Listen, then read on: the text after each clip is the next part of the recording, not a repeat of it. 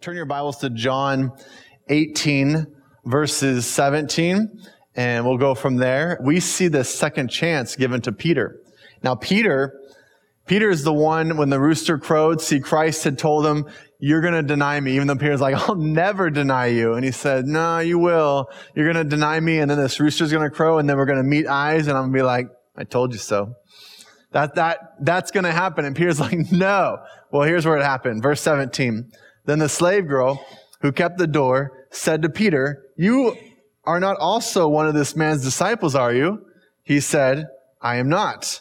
Now Simon Peter, I jumped to verse 25. Now Simon Peter was standing and warming himself, so they said to him, you are not also one of his disciples, are you? It's a very Yoda time period in the way they speak.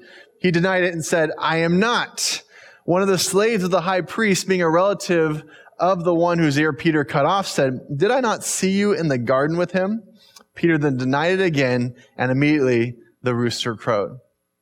And when that rooster crows, you probably can imagine how Peter feels, because he was in love with Christ. He was a disciple of Christ. This wasn't just some random thing. This was a big deal. He would have felt devastated in that moment, like, oh, I cannot believe what I just did. I just ruined every chance, every moment. I just ruined it all in this one. I mean, I was scared. That's probably what he's saying. I was scared. And my life was being threatened. There was like this mob of people, and they're looking to do something really bad. And I got super nervous, and I was scared. And God, I panicked. I mean, what would we have done in that same scenario? Would we have been like, no, I totally believe? Or would we have also been a little bit nervous about standing with him? And that all really, the answer comes back to, have we ever been given a second chance? Do we understand what a second chance looks like? I know for me, I've been given a second chance, probably many more than a second chance. I remember when I was in high school, I was a high school intern working in the youth group. I was about 2 years in, and I was feeling pretty good about myself. Like, I'm doing a pretty good job. All the kids like me more than the pastor. You know, it's just those normal things you feel. And a church called me. It was about 2 hours north from where we were. And they said, we're looking for a youth pastor. We really think you're the guy. And they brought me in, and they asked me to speak in front of the congregation and say everything that you think, and like what you're going to do, your vision for this church. And I'm feeling really good. And so I'm telling them all these grand visions. And so I'm like pointing around and just, totally into it. And I had put my microphone on and left the wire kind of going out in the front. I guess I felt that confident. I didn't have the Britney Spears mic. I just had the one where you clip and then you put it into your shirt. No? You guys weren't there? All right. So I'm kind of gesturing around, and I hit the wire. I knocked the pack and the whole microphone off and fly across the room. And I'm like, oh, and it hits the ground. It's so loud because it's a microphone. And I just hear this like gasping from the audience, like, oh, he's invaluable. He actually makes mistakes. That's what I felt anyway. I felt like that's what was going on.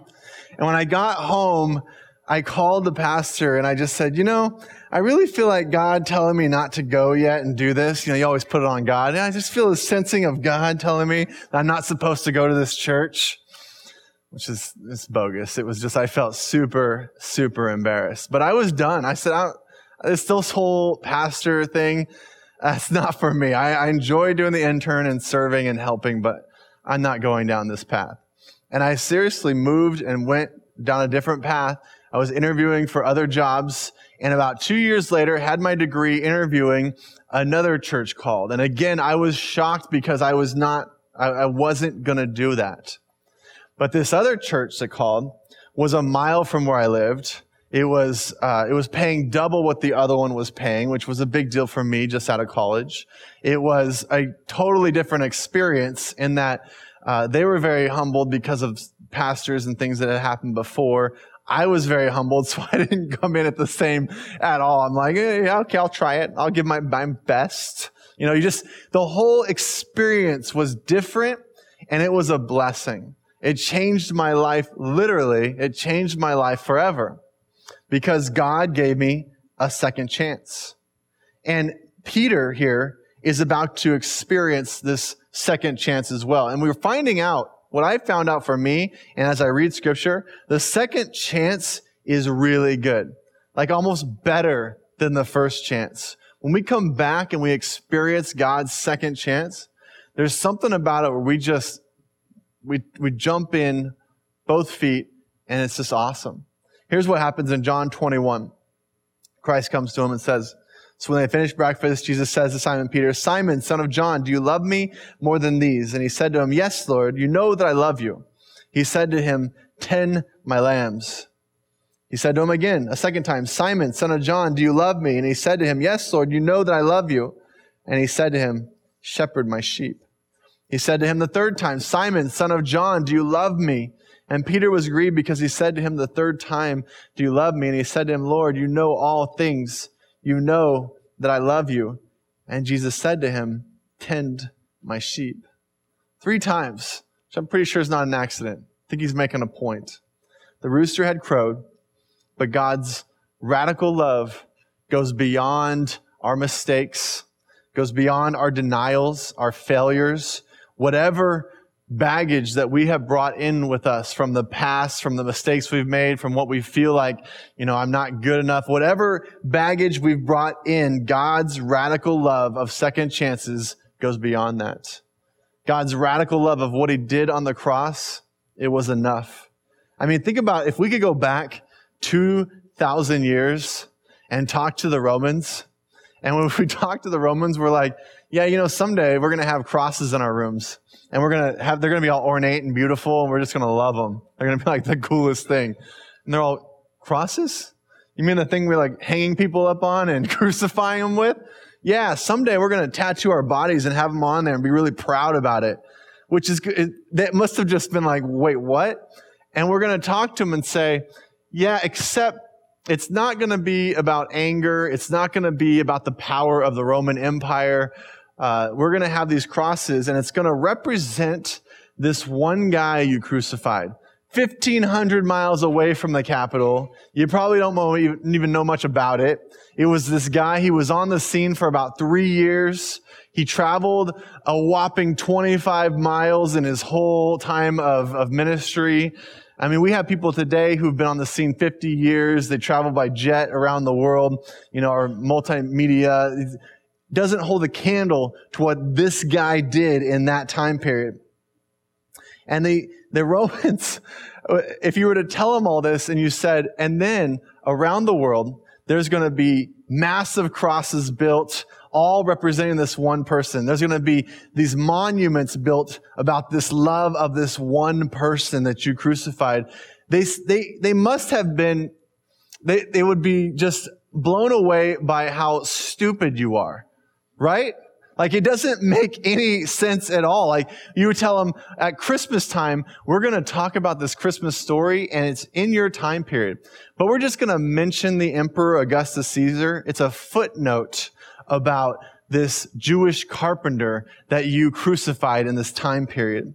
And people are going to come back and they're going to visit Rome, but they're not going to talk about the emperors and where they lived and, what they did. They're going to ask questions like, where was the Apostle Paul imprisoned? And they're going to stare at you like, I don't know who the Apostle Paul is. And you're like, no, see, the Apostle Paul was a follower of that guy that you crucified so far away, the Jewish carpenter, the one guy that you crucified. The Apostle Paul was just a follower of him. And there's going to be more written about that guy than there will ever be of all the emperors in all the Roman Empire. And again, they're going to stare at you and you're going to say, there's going to be a building built about this other guy, St. Peter. It's going to be called the Basilica of St. Peter. And this building will be in Rome and it will be bigger than any building that you have. Like you're excited about your Colosseum. One day there's going to be crosses hanging at both entrances of the Colosseum. And those crosses are going to represent the forgiveness and love of Christ, that one guy. And then there's going to be another building built right where the Roman Nero circuses were going on, which is ironic. But anyway, that's a whole other sermon. But this Basilica of St. Peter is going to be built. And the followers of Peter, who was a fisherman, who followed the Jesus, the carpenter, he didn't have a book. He didn't have any armies. He had no political influence, but the people that followed him will spend 100 years building, this cathedral that seats 60,000 people in honor of him. And they're like, wait, not our emperors, not all the Roman history. Like, you don't know Rome. We're the Roman Empire. Like, we get excited about America. Imagine if America was the superpower of the world. And you might think it is, but there's armies that could come against America. There were no armies that could come against Rome. Rome had it all. They had so much power that there was nothing that could take it down in their mind. I mean, it had to come from within. We have American pride. Imagine the Roman pride. And we then go back and tell them, no one's even going to remember your emperors, but they're going to remember this one crucifixion. They have thousands of crucifixions a year. They would laugh in our face. But this same Peter started this movement after the rooster crowed. This same Peter that has this building in the Roman Empire, this building that is incredible today, it came after when he stepped up and took that second chance from God. We're going to celebrate on Friday. It's called Good Friday. And it's a sad part of our history as we remember what Christ had to do for our sin. But as we remember that moment, the reason we call it Good Friday is because in that moment, God said, I'm giving a second chance to the whole world. A second chance to be forgiven of all of your sin. To know me and that I have so much more for you beyond your mistakes, beyond your lack of faith. Accept this freedom that I give to you to truly live. This is what we see in the history. This is what we see in God's history of working with people. We get so sidetracked with our American ideals. We get sidetracked by our career goals. We get sidetracked with our toys. And we even get sidetracked by our family. But the truth is this. All of those things, the rooster will crow on them. They will all fall away.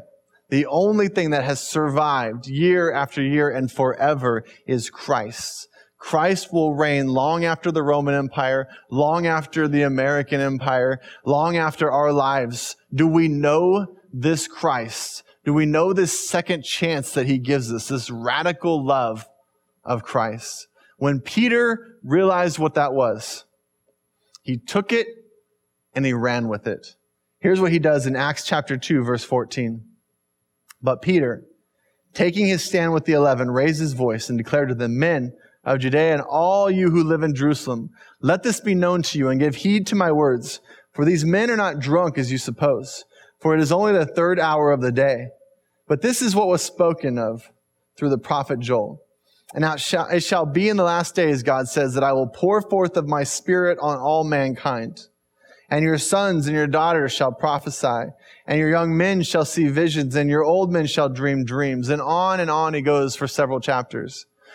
Basically, Peter gives this first great sermon of the church age. As your daughter church or your sister church, however you're calling it, in Clovis, we are launching a new series when we launch the church. And the series is Acts because we want to talk about how the church age began and how this new church is starting and sort of correlate that. And the community that they started. I mean, it was a life-changing community that happened. And so we're going to have a bunch of like community stuff happening as well that goes along with this. But it's all about these men and women who were given a second chance, and they grabbed a hold of it and started something that is still going today, this church age. And for the sake of time, this sermon that he gives, you'll see at the very end, thousands upon thousands of people come to know Christ for the first time at the end of this message, at the end of this man taking that second chance and saying, okay, God, I will run with it. And when he runs with it, changing the world with it. And it should have never made it out of the first century. When you really think about what was going on in this time period, it shouldn't have made it out of that first century. There's something called the Jewish Wars. This is 25 years after Christ is crucified. And in the Jewish wars, it's about a 4 to 6 year war. The Jews sort of rise up and they get really mad that Rome is there. And so they rise up, they build an army, and they push out the Romans from about 2 or 3 cities. Well, Vespasian, he's not even the emperor yet, but he gets so angry about it that he gets the 10th Legion, which is a huge army, grabs a couple other legions and says, we are going to end this once and for all. And they go down there and they surround Jerusalem and they start crucifying hundreds and hundreds of Jews around the city just to show them, just to scare them into submission. But they won't submit. So they said, all right. And so they take the entire army in there and completely annihilate the city. They expel any Jew that's left out. They're like, you guys go. You're not even allowed here. You can't live here. You're done. They expel all the Jews out of Jerusalem. And then they go to the temple and they destroy the temple. Like it still hasn't been rebuilt. It was in that moment, it was August 670 AD, destroyed and never rebuilt. So here's why that's so important. I mean, it changed Judaism. Everything about Judaism, you can go through the history books, you'll see a dramatic change from that point on. It's August 670 AD. Look at the difference before and after. Before, they talked about the Lamb of God. This is the Lamb of God that you would have, we all kind of recognize it. They would have totally recognized it. It was a Jewish tradition. The Lamb of God, though, was part of the Judaism before, not after. So you lose the Lamb of God teaching. You lose the Mosaic law. All the Mosaic law, everyone knew it. Even non-Jewish people knew it. But it's lost right there. You have the temple. The temple is where God dwelled. And so when these guys start being, on fire for Christ, they're taking their second chance, and they start talking about this God, you need to know this God, people should have asked, wait, the Jewish God? Is that the one the Jewish God that dwells in the temple? The temple that the Romans completely destroyed? All the context for Jesus' teaching had been destroyed. It shouldn't have survived beyond this. The only explanation would be the miracle of God himself. And then you talk about crucifixions. There's 1,000 crucifixions a year. Why would this one crucifixion be that big a deal? Yeah, he rose from the dead. That seems like a big deal, but still, there's so many that it's just weird that it would make it out of this century. But it did. Why? Because of the miracle of who God is and the second chances that he's offering to us. The radical love was so different that the people couldn't even imagine what he was saying. It was blowing their mind with every word he said. He said this in John 13:34. A new commandment I give you, that you would love one another, even as I have loved you, that you also love one another. That doesn't seem new, but there was the 10 commandments. Then there was about 150 to 600 commandments that sort of solidified the 10 commandments.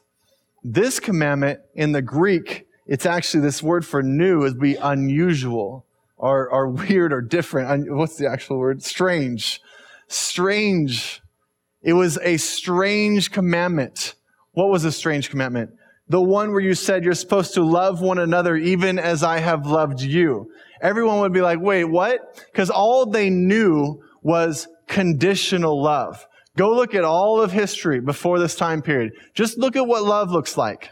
It was conditional. Look at Greek literature. Look at Roman literature. Start to study and see that this unusual love that Christ showed would have been so strange. You love them because I loved you first. You love them unconditionally. I don't even get it. Well, what do you mean? It would have blown their minds. It was a radical love that says, hey, every single person has value. Why? Because I created them. I created them unique. I created them with purpose. I've given them spiritual gifts. I have a purpose for why they're here. And they would say, everyone? No, just the important people. And he'd be like, no, you're missing it. It's strange, but it's a new commandment I give you. This is one of the reasons why, as a church, when we planted, we had some of this in mind in our language. Our core values are passionate people. It's our passion is to pray and worship God daily and share the gift of Jesus Christ that he offers to the whole world. This gift that was new and strange and different and unconditional. people of purpose. Our purpose is to share our story and the God-given gifts and talents to serve others and become leaders for Christ. People don't realize they have gifts and talents and gifts and spiritual gifts to give people. Purposeful place. Our place is open to anyone and everyone because what we have in common in the Lord is far greater than the things that separate. This was a new commandment.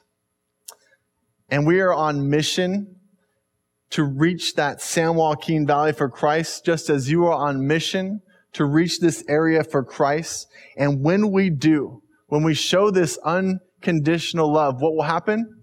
Verse 35, by this, all men will know that you are my disciples, if you have love for one another. Let me say that again. We don't think of it as new. We're not overwhelmed by it because we've seen it before.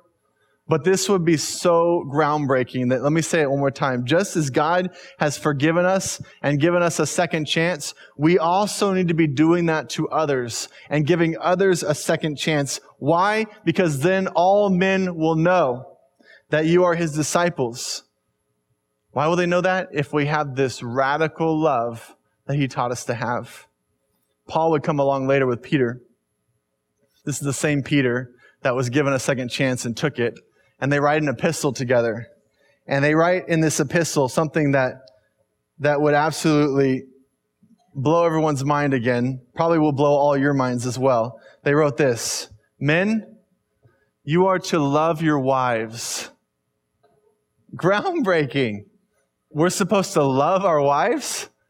We don't think of that as all that amazing. Because there's something about Christianity and the culture, the principles of who Christ is, whether you believe him or not, you hate the church, it doesn't really matter because the principles have infiltrated all aspects of our society. As bad as you may think it is, we have some very spiritual things happening that has defined our culture.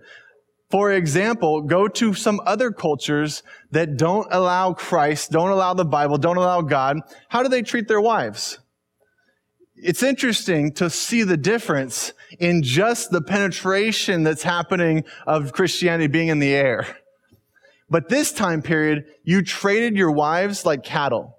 It was property. You would use this as a way to keep her in check. I don't know how you want to say this because it's so bad, but it was so different. And so what Paul and Peter come along and they say, as we begin to live out this value of who our Savior is, who this God is, wives are not our property. Wives, just like everyone, belong to God.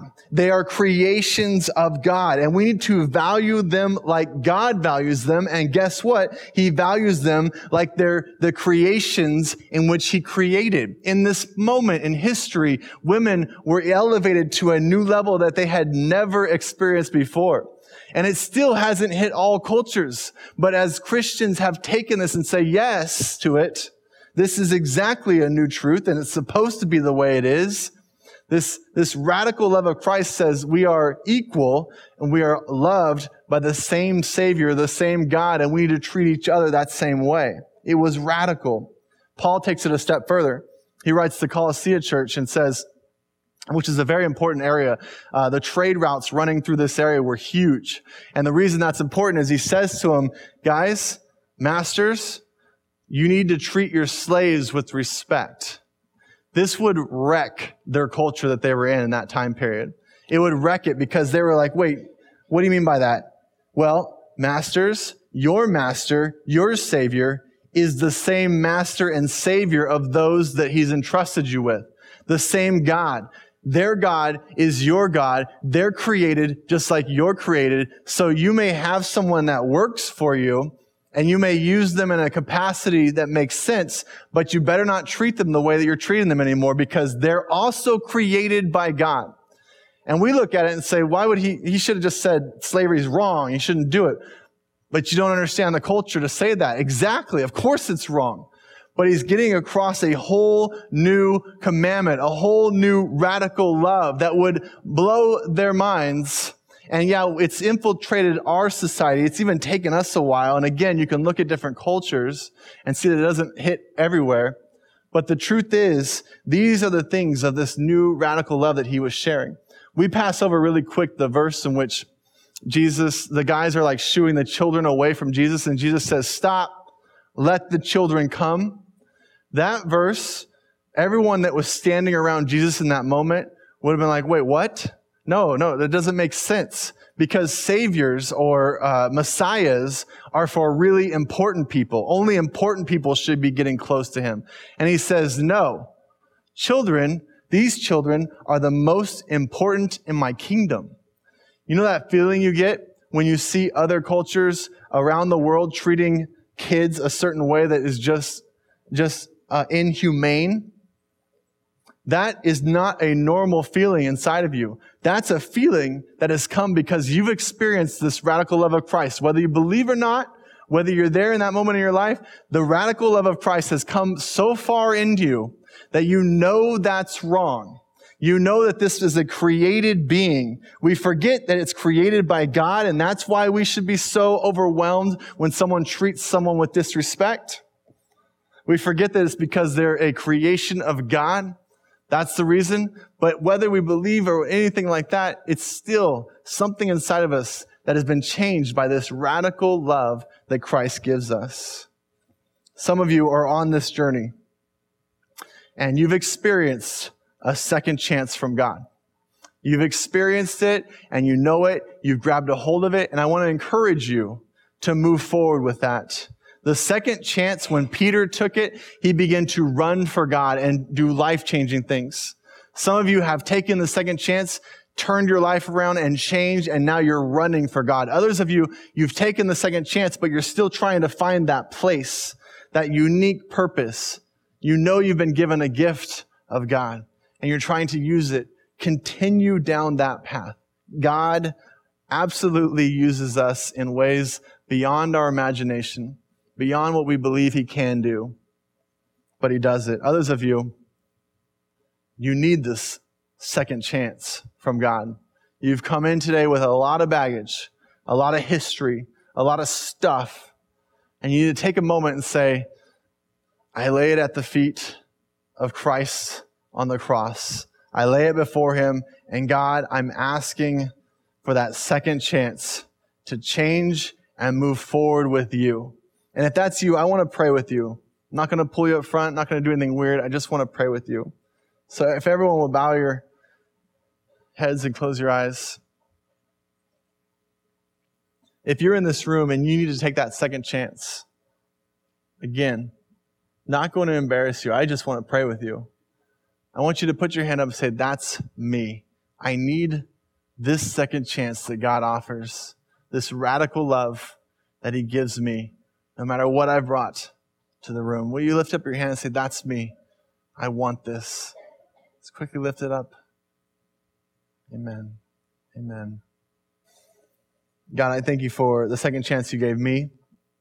And Lord, I will run and give you my best because you have given me so much and blessed us in so many ways.